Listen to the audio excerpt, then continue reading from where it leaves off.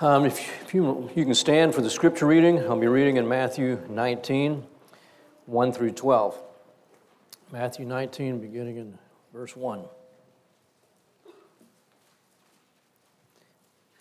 And it came about that when Jesus had finished these words, he departed from Galilee and came into the region of Judea beyond the Jordan. And great multitudes followed him, and he healed them there. And some Pharisees came to him, testing him and saying, "Is it lawful for a man to divorce his wife for any cause at all?" And he answered and said, "Have you not read that he who created them from the beginning made them male and female, and said, 'For this cause a man shall leave his father and mother and shall cleave to his wife, and the two shall become one flesh. Consequently, they are no more two, but one flesh. What therefore God has joined together, let no man separate.' They said to him, 'Why then did Moses command to give her a certificate and divorce her?' And he said to them, 'Because of your hardness of heart, Moses permitted you to divorce your wives. But from the beginning, it has not been this way. And I say to you, whoever divorces his wife, except for immorality, and marries another, commits adultery.' The disciples said to him, 'If the relationship of the man with his wife is like this, it is better not to marry.' But he said to them, 'Not all men accept this statement, but only those to whom it has been given. For there are eunuchs who were born that way from their mother's womb, and there are eunuchs who were made eunuchs by men, and there are also eunuchs who made themselves eunuchs for the sake of the kingdom of heaven. He who is able to accept this, let him accept it." And I'll pray. God, we again just want to bow our hearts before you and to acknowledge, Lord, that you are Lord, and that we have no right to pass judgment on your word, but rather to come under it and to be obedient and submissive, Lord, to all that you have said. I thank you that your will is good, acceptable, and perfect, and that you only have our best in mind, which is your glory. And I pray, God, that you would speak to us, minister to us as only you can, for your name's sake. In Jesus' name, amen. You may be seated. Well, it's good to be back on this side of the pond. Patsy and I and John and Heather and Michael and Brooklyn were all in England this past week or so, and had a bit of a problem getting back, to use the typical British understatement. What should have been a 16-hour trip was almost 40, so lots of fun. But we had a good time. It was a great conference. Torchbearers International has a international staff conference every 4 years. This time it was 5 because COVID, we had to put it off for a year. And it was great being together again. Wonderful teaching, great fellowship. Can't always speak highly of the food, but this time it was good. And they really did a smart thing. The first night that we were together, they served what I thought was lasagna, until I scooped into it, and I'm not seeing anything but green. And it was a squash lasagna. I want to tell you, it only gets better after that. So it's smart for that conference to serve the worst meal the first night, and after that, everybody is so happy. It just gets better after that. Well, I was hoping Kelly was going to preach on this passage while I was gone. He didn't. And he could have covered it this morning in Sunday school and when he was looking at Luke 16, but he didn't. So here we go. I told you when we were in chapter 5 of Matthew, which is also about divorce, that this passage was going to come up and that we would pause a little bit here and dig down into it. Last thing I want to do, you've heard, if you've been here at Bernie Bible Church over the years, you know I preach through the Bible book by book. And the good thing about that is that every preacher would like to avoid the difficult passages. Nobody likes to have people mad at them. And so if you're just teaching topically or cherry picking which books to choose, you can avoid the difficult passages. But when you're preaching just through the Bible, you come to these places and you have to teach on them. And so that's where we are. It's not because I'm trying to grind an axe here or anything. It's just it comes up twice in this book, and so we're talking about it as it's natural to the flow of the context. I want to start here on a positive note on what is a very difficult passage. And it is to start with the positive note of God's faithfulness to us. Because whatever you believe about divorce and remarriage, we have to agree, and I think we all do, that marriage is a picture of Christ's relationship with the church. Ephesians 5 is very clear on that. Paul speaks of a mystery. He says that we're talking about two becoming one. We're speaking of the mystery of Christ's relationship to the church. I think we would all agree that marriage is even more than that. It is certainly a picture of Christ's relationship to the church, but even more basic, it is a picture of the relationship, the oneness that exists within the Trinity. Because before there was the church, there was marriage, right?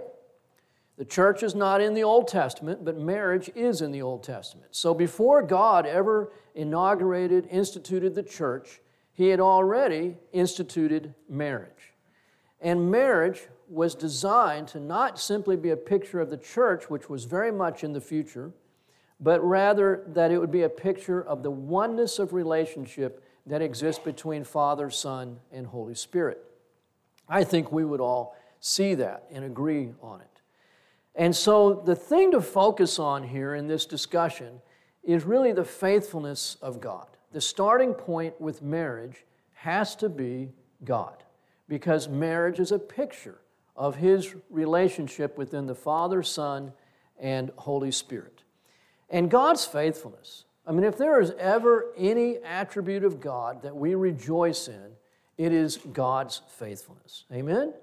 He remains faithful even when we are faithless. What a tremendous hope and encouragement that is to us. And so God's faithfulness is awesome. It's amazing. He will never be anything other than faithful to you and I. We see the covenants in the Old Testament, particularly the Abrahamic covenant, and then the three covenants that flow out of that, the Davidic covenant, the Palestinian covenant, the New covenant. They are all unconditional in that they are not determined by God. By man, they are determined by God. God has entered into a covenant with Abraham.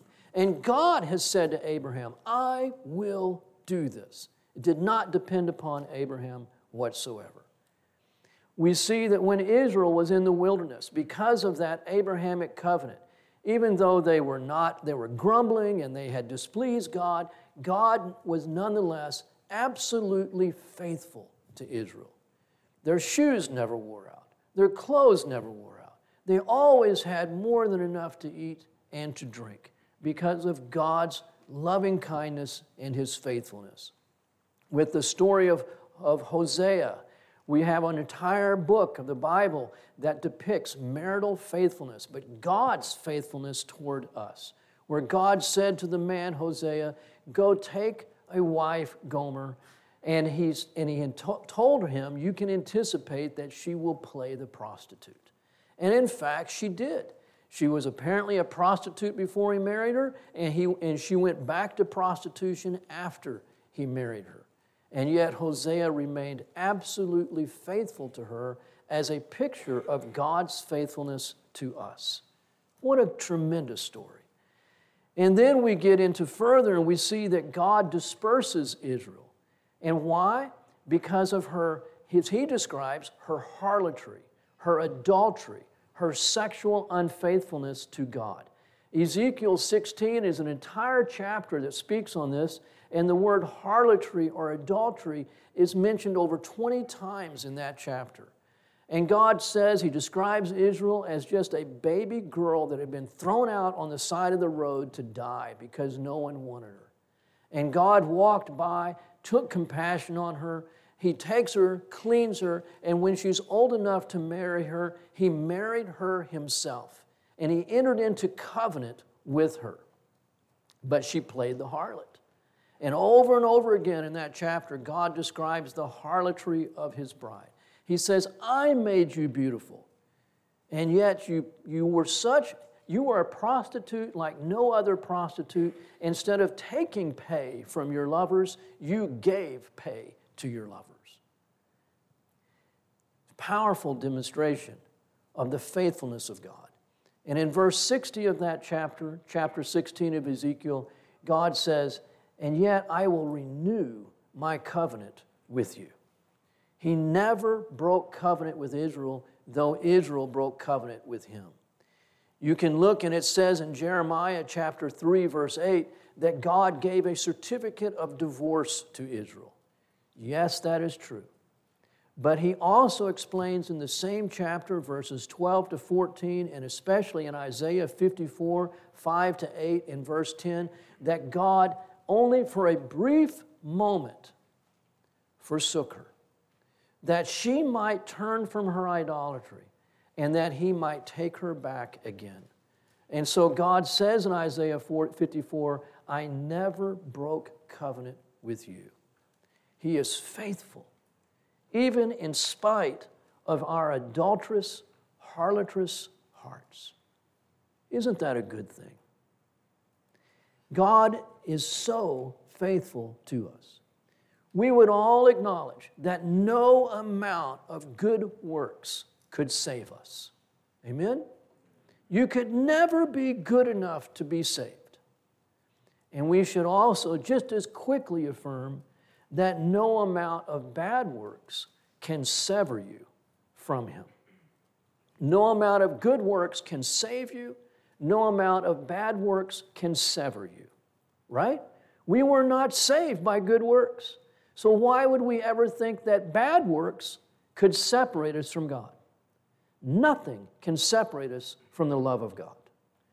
And where sin abounds, the grace of God abounds all the more. He is a faithful God. And because of that, we can be eternally certain, not just sure, but certain of our salvation. Not because of our faithfulness, but because of his faithfulness. He cannot deny himself, the Scripture says. And he identifies himself with us. We have been made one with God, the same oneness Jesus describes as exists between the Father, Son, and Holy Spirit. So God could no more deny us than he could deny himself. That is amazing.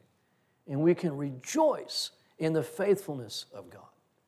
Now that is the context for what Jesus says when he talks about divorce.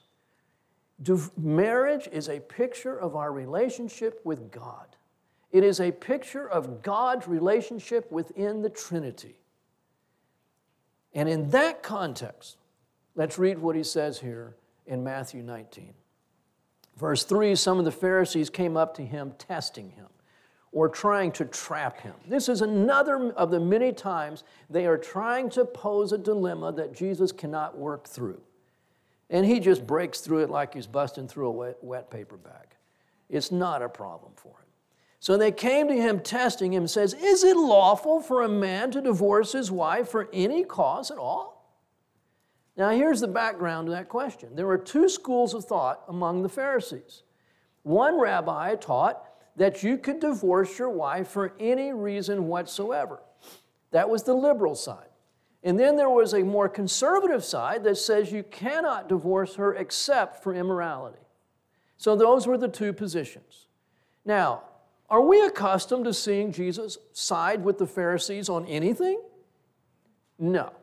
It seems like whatever thing they bring to Jesus, he's going, no, you got it wrong again. Have you not read your Bibles? So this would be amazing if on this situation, Jesus says, well, no, I don't agree with that one, but I agree with this one. Where else does he do that? He just says, have you not read your Bibles? You're all wrong. And so, verse 4, he said, have you not read? Then I'm adding your Bibles, because that's what he's talking about. That he who created them from the beginning made them male and female. That should not be in dispute, right? He made them male and female. That's it. There's not a third option. There's no gender fluidity here. He made them male and female, period. That's all there is to it. Would we debate that? Shouldn't. Thankfully, in Jesus' day, that wasn't debated. Okay? Then the following aspect of it. And before moving on, what he's doing here is he is taking the issue of marriage and divorce, and he is rooting it back in creation. And we consistently see Scripture doing that. In the New Testament, especially Paul, on so many different topics, he goes, let's start at the beginning. In the beginning, God created. So let's start with the beginning. Okay? Let's get back to the original design. Okay? If your car's not working, read the owner's manual. Get back to the original intent. Okay? That's what Jesus is saying. Let's start at the beginning. Verse 5. And said, for this cause a man shall leave his father and mother and shall cleave to his wife, and the two shall become one flesh. And the emphasis here is on the last part. One flesh. Two people become one. The word for one is the same word that's used of God. Behold, O Israel, the Lord your God is one. Very powerful word, okay? And when the oneness of God is described by theologians as being oneness that has no parts, that has no divisions. God is described by theologians as a simple being, meaning that he has no parts. And I was just reading Norman Geisler on this a couple weeks ago, and it was just very interesting. He said, if God is three parts, Father, Son, and Holy Spirit, then why couldn't he be four? Why couldn't he be five? Because anything that has parts, you can take away a part and you can add a part, so it's not infinite. But God is not described as having three parts. He is one. One. A singular entity without parts. He is three persons, but he is not three parts. So again, yes, there's mystery here. We don't fully understand it. And that's why Paul says, this is a mystery. Okay? But it's not a contradiction. Three persons, one God, that's three. Three persons, one God is not a contradiction. It's a mystery. Saying three persons is one person, contradiction. Three gods is one God, contradiction. But three persons, one person is not a contradiction. And that's what the Scripture is describing. But he's saying these three persons are not three parts.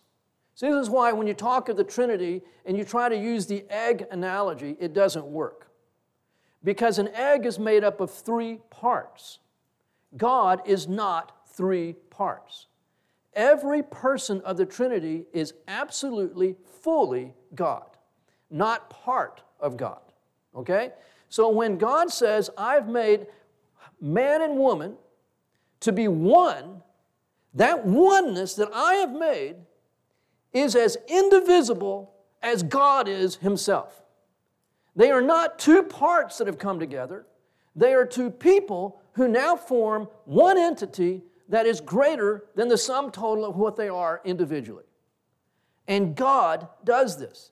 For this cause a man shall leave his father and mother, and the two shall become one flesh.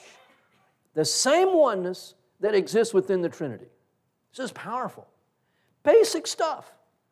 And it's like the Pharisees, because they've gotten so smart, have forgotten the simplicity of what marriage is. It is simply a picture of God's relationship within the Trinity. And we have been given the privilege of being as one, as husband and wife, as God the Father, God the Son, and God the Holy Spirit are as one with each other. That is profound. Profound. Consequently, verse 6, they are no more two, but one flesh. Then here's the application. What, therefore, God has joined together. Who joined them together? God did. I mean, you just close your Bibles and go home. God joins them together. Not two people joining themselves together. But he left his mom, she left her mom, they came together. God made them one. They did not make themselves one. Sex didn't make them one.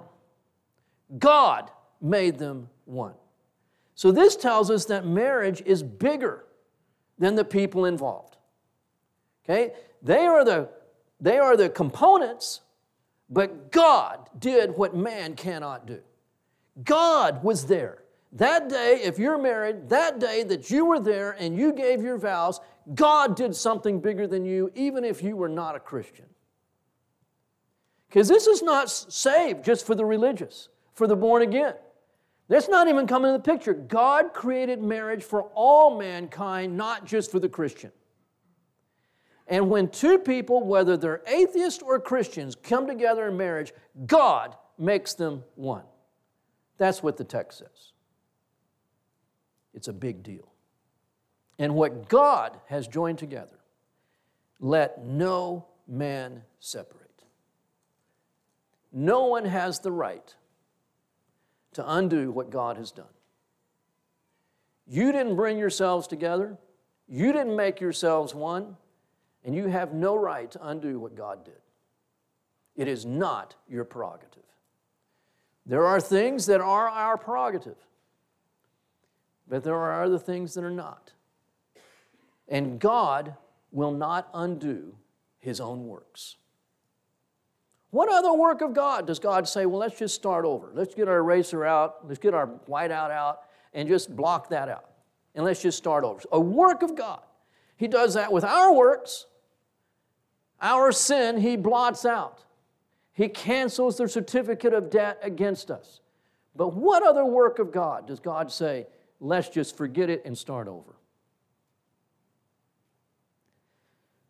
What God has joined together, let no man separate. Now they were getting the point. I mean, if this was all Jesus had to say, you could just say, well, case closed. Right? Divorce is not an option. And that's what these men were hearing. That's why verse 7, they said to him, why then did Moses command to give her a certificate and divorce her? Did he? Did Moses do that? Well, you search the Old Testament and you try to find where in the world did Moses do this.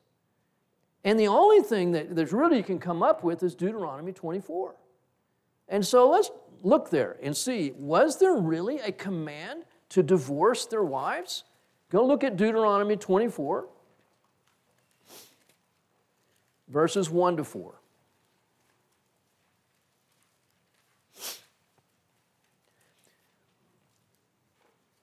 When a man takes a wife and marries her, and it happens that she finds no favor in his eyes because he has found some indecency in her. And he writes her a certificate of divorce and puts it in her hand and sends her out from his house. And she leaves his house and goes and becomes another man's wife. And if the latter husband turns against her and writes her a certificate of divorce and puts it in her hand and sends her out of his house, or if the latter husband dies who took her to be his wife, verse 4, then her former husband who sent her away is not allowed to take her again to be his wife, since she has been defiled. For that is an abomination before the Lord, and you shall not bring sin on the land which the Lord your God gives you as an inheritance. So let me just paraphrase and explain what this is about. There is no command here to divorce. Moses is saying, and remember, Moses is speaking to a nation that is unregenerate. They are not saved. There was only a remnant of Israel that was ever saved. And so there are many laws in the law of Moses that pertain to sin and controlling it. Just as we and our unregenerate nation and every nation of the world has laws that pertain to sin and the constraining of that sin. The nations don't call it sin, but that's what they're doing, is they're trying to constrain and restrain sin. And that's what Moses is saying. When you divorce your wife because you find some indecency in her, guess what's going to happen? She's going to go get married again. Well, why? Because what are her options? There's no social welfare program. She can't, in most cases, go out and get a job. And so she's got three choices. She can remarry, she can beg, or she can prostitute. And most women would look at those three choices and say, it's not what I want, but the best of the three choices that has been pushed on me is to remarry. And so Moses says, when she remarries, and Jesus is going to call these men hard-hearted who divorce their wives, when she remarries, you will never take her back. Even should her second husband die, you cannot have her back. So that sounds to me like not a command to divorce, but a warning concerning divorce. You cannot reconcile with a wife who has been remarried. You cannot be married to her again. So he's upholding the sanctity of marriage because he calls it an abomination to marry your wife who has been married to another man. That's upholding the sanctity of marriage. It's not an option. It's off the table. And so coming back to Matthew 19, when these Pharisees say, then what was Moses talking about? And Jesus, his response is, verse 8, he said to them, because of your hardness of heart, Moses permitted you to divorce your wives. Okay, now, let's just pause and think about that for a second. If the reason for divorce in the Old Testament, in Deuteronomy 24, was adultery, Scripture already spoke about the penalty of adultery, and which is death, stoning. Okay, now, so the hard heart would say, just stone her. Right? Did Joseph have a hard heart when he discovered that his wife-to-be was pregnant? No. He knew he couldn't marry her, but he did everything he can to not expose her because he didn't want her to be stoned. So the legitimate response to adultery in the Old Testament is stoning. And a hard-hearted man would say, just do it. Divorce, under those circumstances, if the reason is adultery, divorce would be the response of a soft-hearted man, not a hard-hearted man. Right? Divorce is seeking a lesser option than stoning, because the only legitimate biblical response to adultery in the Old Testament was stoning. And these men were not having their wives stoned. That tells me it was not adultery that they were talking about. Because if it were adultery, the hard heart would say stone her. It's the compassionate heart that would say don't stone her. So whatever these Pharisees were talking about, they were not talking about adultery. When they said, then why can't we divorce our wives? So again, looking at the text, because of your hardness of heart, Moses permitted you to divorce your wives. And it had to be for reasons other than adultery, because that would not have been hardness of heart to get a divorce rather than stoning. But from the beginning, it, meaning divorce, has not been this way. Now this is where our English fails us a bit here. In the Greek, the verb tense here is in the perfect, which means that what was not true at the beginning is not true now and will not be true in the future. So in other words, it has never been the will of God for a man to divorce his wife. That's what's being said here.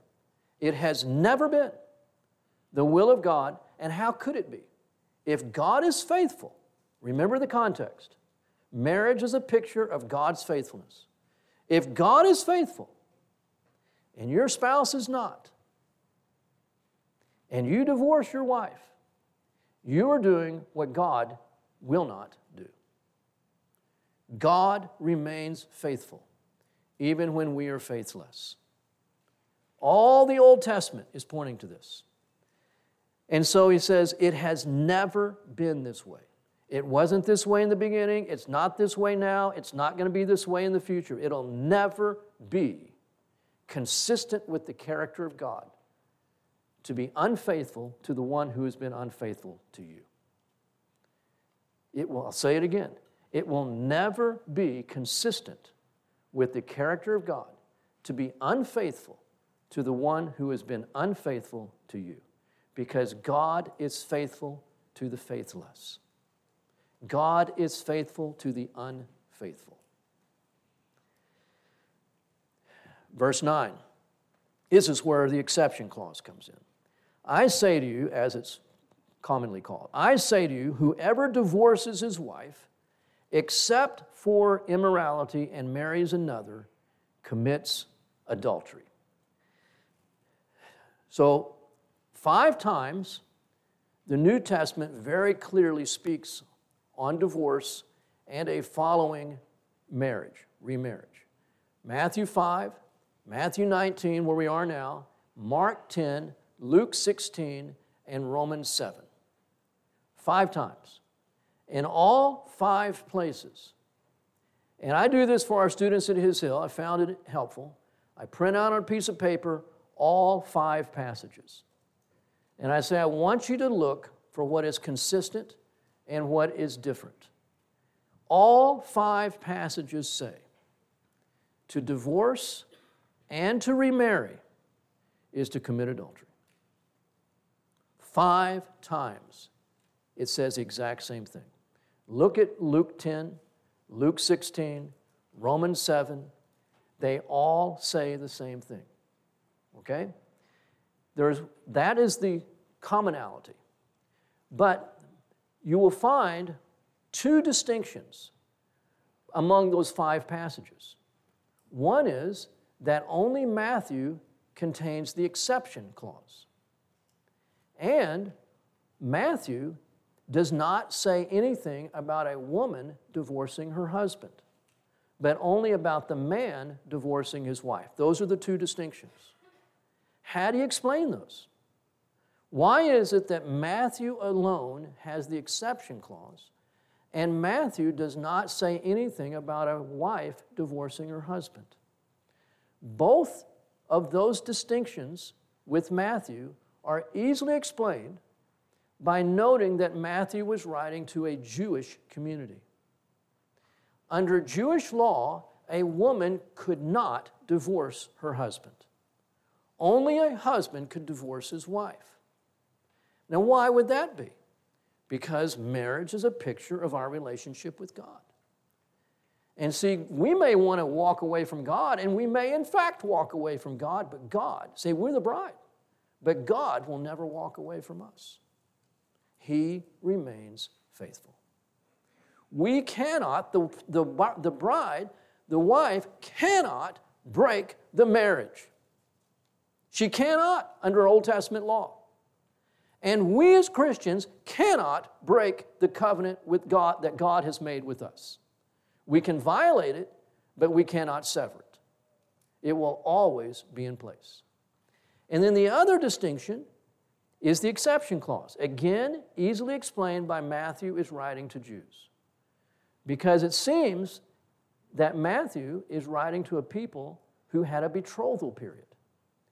And the Gentiles didn't have that. And so look at it carefully, verse 9. Whoever divorces his wife except for, does it say adultery? No. And again, I've already established we wouldn't think it would be adultery because a hard-hearted man whose wife had committed adultery would say, just stone her. That's what she deserves. He wouldn't say, a hard-hearted man would not say, I'm going to divorce her. That would be an act of compassion if she had indeed been guilty of adultery. So he's divorcing her for reasons other than adultery. And here, contrary to what we've been just indoctrinated to believe, the Bible never says adultery is grounds for divorce. It doesn't say it here in Matthew 5, doesn't say it in Matthew 19. It says except for, and the Greek word is porneia. And it is the word that is typically translated fornication. Now, can porneia include adultery? Yes, it can in certain contexts, but not in Matthew. Why not? It only occurs 3 times in Matthew. And in all 3 occurrences of the word porneia, it is in the same sentence with the word adultery. So clearly, Jesus is making a distinction between whatever porneia is and what adultery is. Porneia in Matthew is not the sin of adultery. I can say that emphatically. Because in the same verse, he mentions adultery. Look here at Matthew 19:9 again. Whoever divorces his wife except for immorality and marries another commits adultery. So there are 2 different words, and Jesus knew what the words were. He doesn't say whoever divorces his wife except for adultery and marries another commits adultery. Whoever divorces his wife except for immorality. So what does this mean? When Joseph considered putting away Mary, the word used for putting her away is the word for divorce. In Matthew 1:19, Joseph is called the husband of Mary. They weren't married.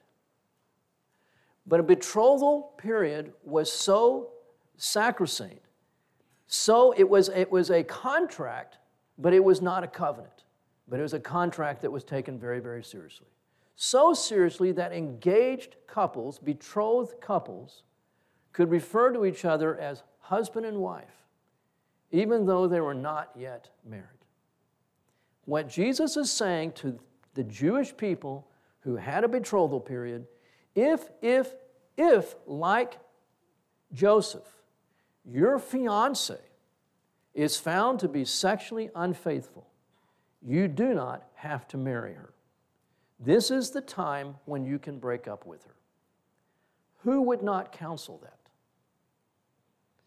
If I were doing a wedding and the bride found out the day of her wedding that her husband-to-be had been with another woman the night before, would I tell her, you need to go through with this because you've made a promise? Absolutely not. I'd say this is the time to end it, and thank God you heard about this before you said your vows. We would all say, during that engagement period, you can end it. Not so once those vows are said. Jesus is talking about the engagement period. See, we know this to be true also because in John 8, in the Pharisees, they're saying, we know who our father is, but we don't know who your father is. You were born entirely in, and they use the word porneia. They were accusing his mother not of adultery, but of fornication. Joseph, for not a minute did he think that Mary was guilty of adultery. He believed that she was guilty of porneia, fornication. And for that reason, he thought that he needed to put her aside. This is all Jesus is talking about. To a Jewish people, he says, when you're betrothed and there is fornication, it's not adultery. When you're not married, this is a sin that a married person cannot commit. A married person cannot be guilty of fornication. He can be guilty of adultery, not fornication. And Jesus is very precise in his words. Except for fornication, except for immorality, except for, and the word in Matthew 5 that the New American Standard uses is unchastity. Unchastity, immorality, fornication all come from the same Greek word, porneia. When you're not married yet, and there is sexual unfaithfulness, you can break up. That's all Jesus is saying. But if you're married and you divorce your wife and marry another, it is an act of adultery. Are you continuing to live in adultery? Scripture never says that. And I, for one, especially on a difficult subject like this, I don't want to go one step further than what Scripture goes. And Scripture never calls a second marriage a continuous adulterous relationship. Never says that. Neither should we. And what I do see in Scripture is that whether it's the first marriage, the second marriage, or the fifth marriage, God does not want it to fail. He sees it as a valid marriage. It's not what should have happened, any more than marrying a Christian marrying an unbeliever. Should not have happened. But does God want that marriage to fail? Absolutely not. And he speaks to that very emphatically in 1 Corinthians 7. He does not want that marriage to fail. God wants it to succeed, and we should want every marriage to succeed. Homosexual marriage is not a marriage. It is an oxymoron. It is a contradiction in terms. We are not talking about that. We're talking about the union between a man and a woman. God doesn't want any marriage to fail because marriage is a picture of His covenant faithfulness, of the oneness that exists between Him, Father, Son, and Holy Spirit. The disciples said to Him, very quickly, the disciples said to Him, this is no longer the Pharisees. So clearly the disciples had been enculturated. Okay, they have bought into the mindset of the world, and so they're going, whoa, Jesus, if the relationship of the man with his wife is like this, it's better not to even get married. You mean divorce is not an option? Then why even get married? Wow. I will never forget, I've told this story many times to our students at His Hill. I used to, we had a walking kind of street when I was in college on the campus. It's called Faculty Row. All the faculty had homes up and down this street. And it was a cul-de-sac at the end of it. And so I would go for walks in the evening. Occasionally, a girl would join me, believe it or not. It was surprising to me, too, at the time. And I remember I'm walking one evening with this girl, first time I'd walked with her, and we hadn't gone 50 yards. And we've never had to spend any time together. I mean, this was almost like a date, first date. And we've gone about 50 yards, and this girl says to me, so, do you think divorce is ever an option? And I'm going, well, hell they do. Who starts a conversation like that? And I don't know, I'm 20 years old, 21 years old or something, and I honestly never really thought about it. And she puts me on the spot. And it's like her saying, walk's over, bud, if you don't answer this the right way. Why continue in a relationship with a guy who thinks divorce is an option? Right? And that's what she wants to know. So, do you think divorce is ever an option? And I go, no, I don't. Good. And we had a lot of walks after that. Smart girl, wanting to get the big issue out in front from the very beginning. Because you feel safe, right? Do you feel safe and secure in your salvation? Why? Because God will never divorce you. It's the only way you can feel safe. And how can a husband and wife ever feel safe with each other if divorce is an option? Because you might finally cross that invisible boundary, and then it's over. What was the previous passage in Matthew 18? Forgiveness is unconditional and without limits, just like God's forgiveness of us. Isn't it interesting that Matthew would put those two things together? 18, how many times do I forgive my brother? 40 times 40. There is no limit to the forgiveness. Next passage. You mean I can't divorce my wife? What did I just say? Forgiveness is without limit. Why do you divorce your wife? Because of hardness of heart. Why the hardness of heart? Because I'm done with my wife and what she's done to me. Or she's done with me. Right? We've had it. In other words, forgiveness is no longer an option. But as long as you're forgiving, you'll stay together. But when you're done with forgiving, you're done with the marriage, and divorce looks very appealing. I heard the bell. I'm sorry. I can't stop at verse 11 or at verse 10. Look at the last part here, okay? There are eunuchs who were born that way from the mother's womb. There are eunuchs who made eunuchs by the men. There are also eunuchs who made themselves eunuchs for the sake of the kingdom of heaven, and he who is able to accept this, let him accept it. Why is this a funny way to end this topic? Hey, let's talk about divorce. No, I'm going to talk about eunuchs. Where did that come from? Where did that come from? Well, I'll tell you. Okay? Now, without getting into all the details, have you know anything about animals, the difference between a bull and a steer is what Jesus is talking about here, okay? That's a eunuch, okay? And so a eunuch, it's a permanent condition. You make a bull a steer, you can't undo it, okay? It's done. So Jesus is saying, you guys cannot accept, none of them could accept, none, make no mistake, none of the Pharisees, none of the disciples could accept what Jesus was saying. Clearly, he was not siding with either school of thought. None of them like his answer. And what he's been saying is, marriage is permanent. It's like getting black ink on a white shirt, you're not getting it out. Two people become one, you cannot undo what God has done. That's why if you do divorce and remarry, that's why God says it's adultery. Because in God's sight, you're still married. You see? And he says, you can't accept this. He goes, I get it. I know you can't all accept that. This is just what Jesus is saying. I know you don't get it. I know you can't accept it. But let me tell you something.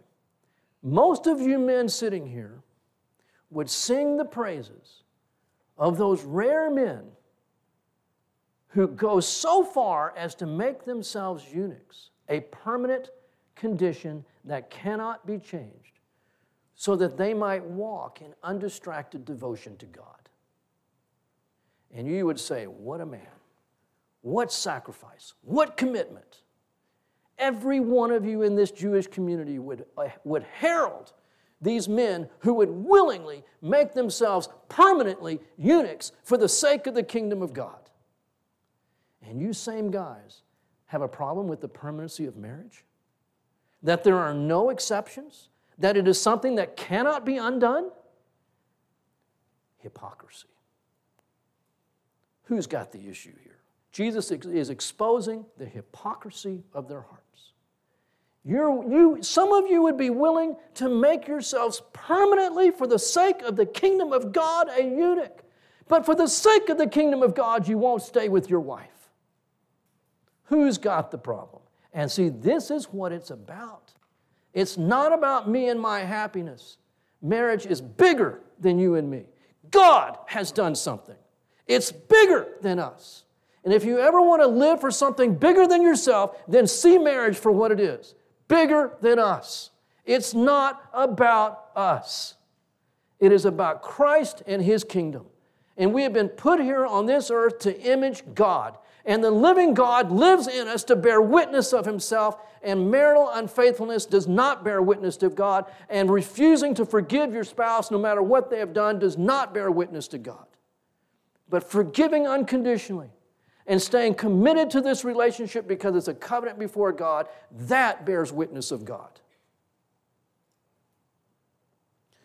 So the next time you watch a movie about a person who makes himself a priest or a nun and forsakes marriage, and you go, wow, what dedication, what devotion. Transfer that over to being married. And we should say the same for those that are in difficult marriages, but have chosen to honor God and honor their vows. We should esteem them highly.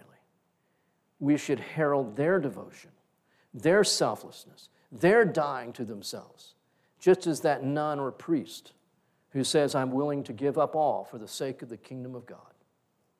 Marriage is dying to ourselves for the sake of the kingdom of God. I'll close this in prayer. Lord, I thank you that your ways are good, perfect. I pray that they would be acceptable. In this passage, God, as you laid out to us your good, acceptable, and perfect will, we saw that it was far from acceptable to the Pharisees and the disciples. Lord Jesus, I pray that our hearts would be different. You've spoken clearly here, God. It is only the hardness of our hearts that would make us want to look for an exception where there is none. Maybe humble ourselves, God, and come under you and recognize that we're not here to have our hearts fulfilled by our doing. But that fulfillment of heart only comes when we yield to you and your heart and your will. Protect us, O God. I'm not ignorant, Lord, that there are many marriages are struggling. It is impossible, Lord, to live this way apart from your enabling supernatural grace. Apart from you, God, we have to say, as these disciples then did, then why even get married? But I thank you, Jesus, that you are in us to fulfill all that you have said. And we do not live from our own strength. We couldn't. But we live from Jesus. God, may we turn to you in desperate dependence upon you as we recognize that it is not in us to hold a marriage together. You're the one that makes two one. And only by you, God, can two stay one. And I pray that we would continue to come to you humbly, desperately, with thanksgiving, God, that you can do what we cannot. In Jesus' name.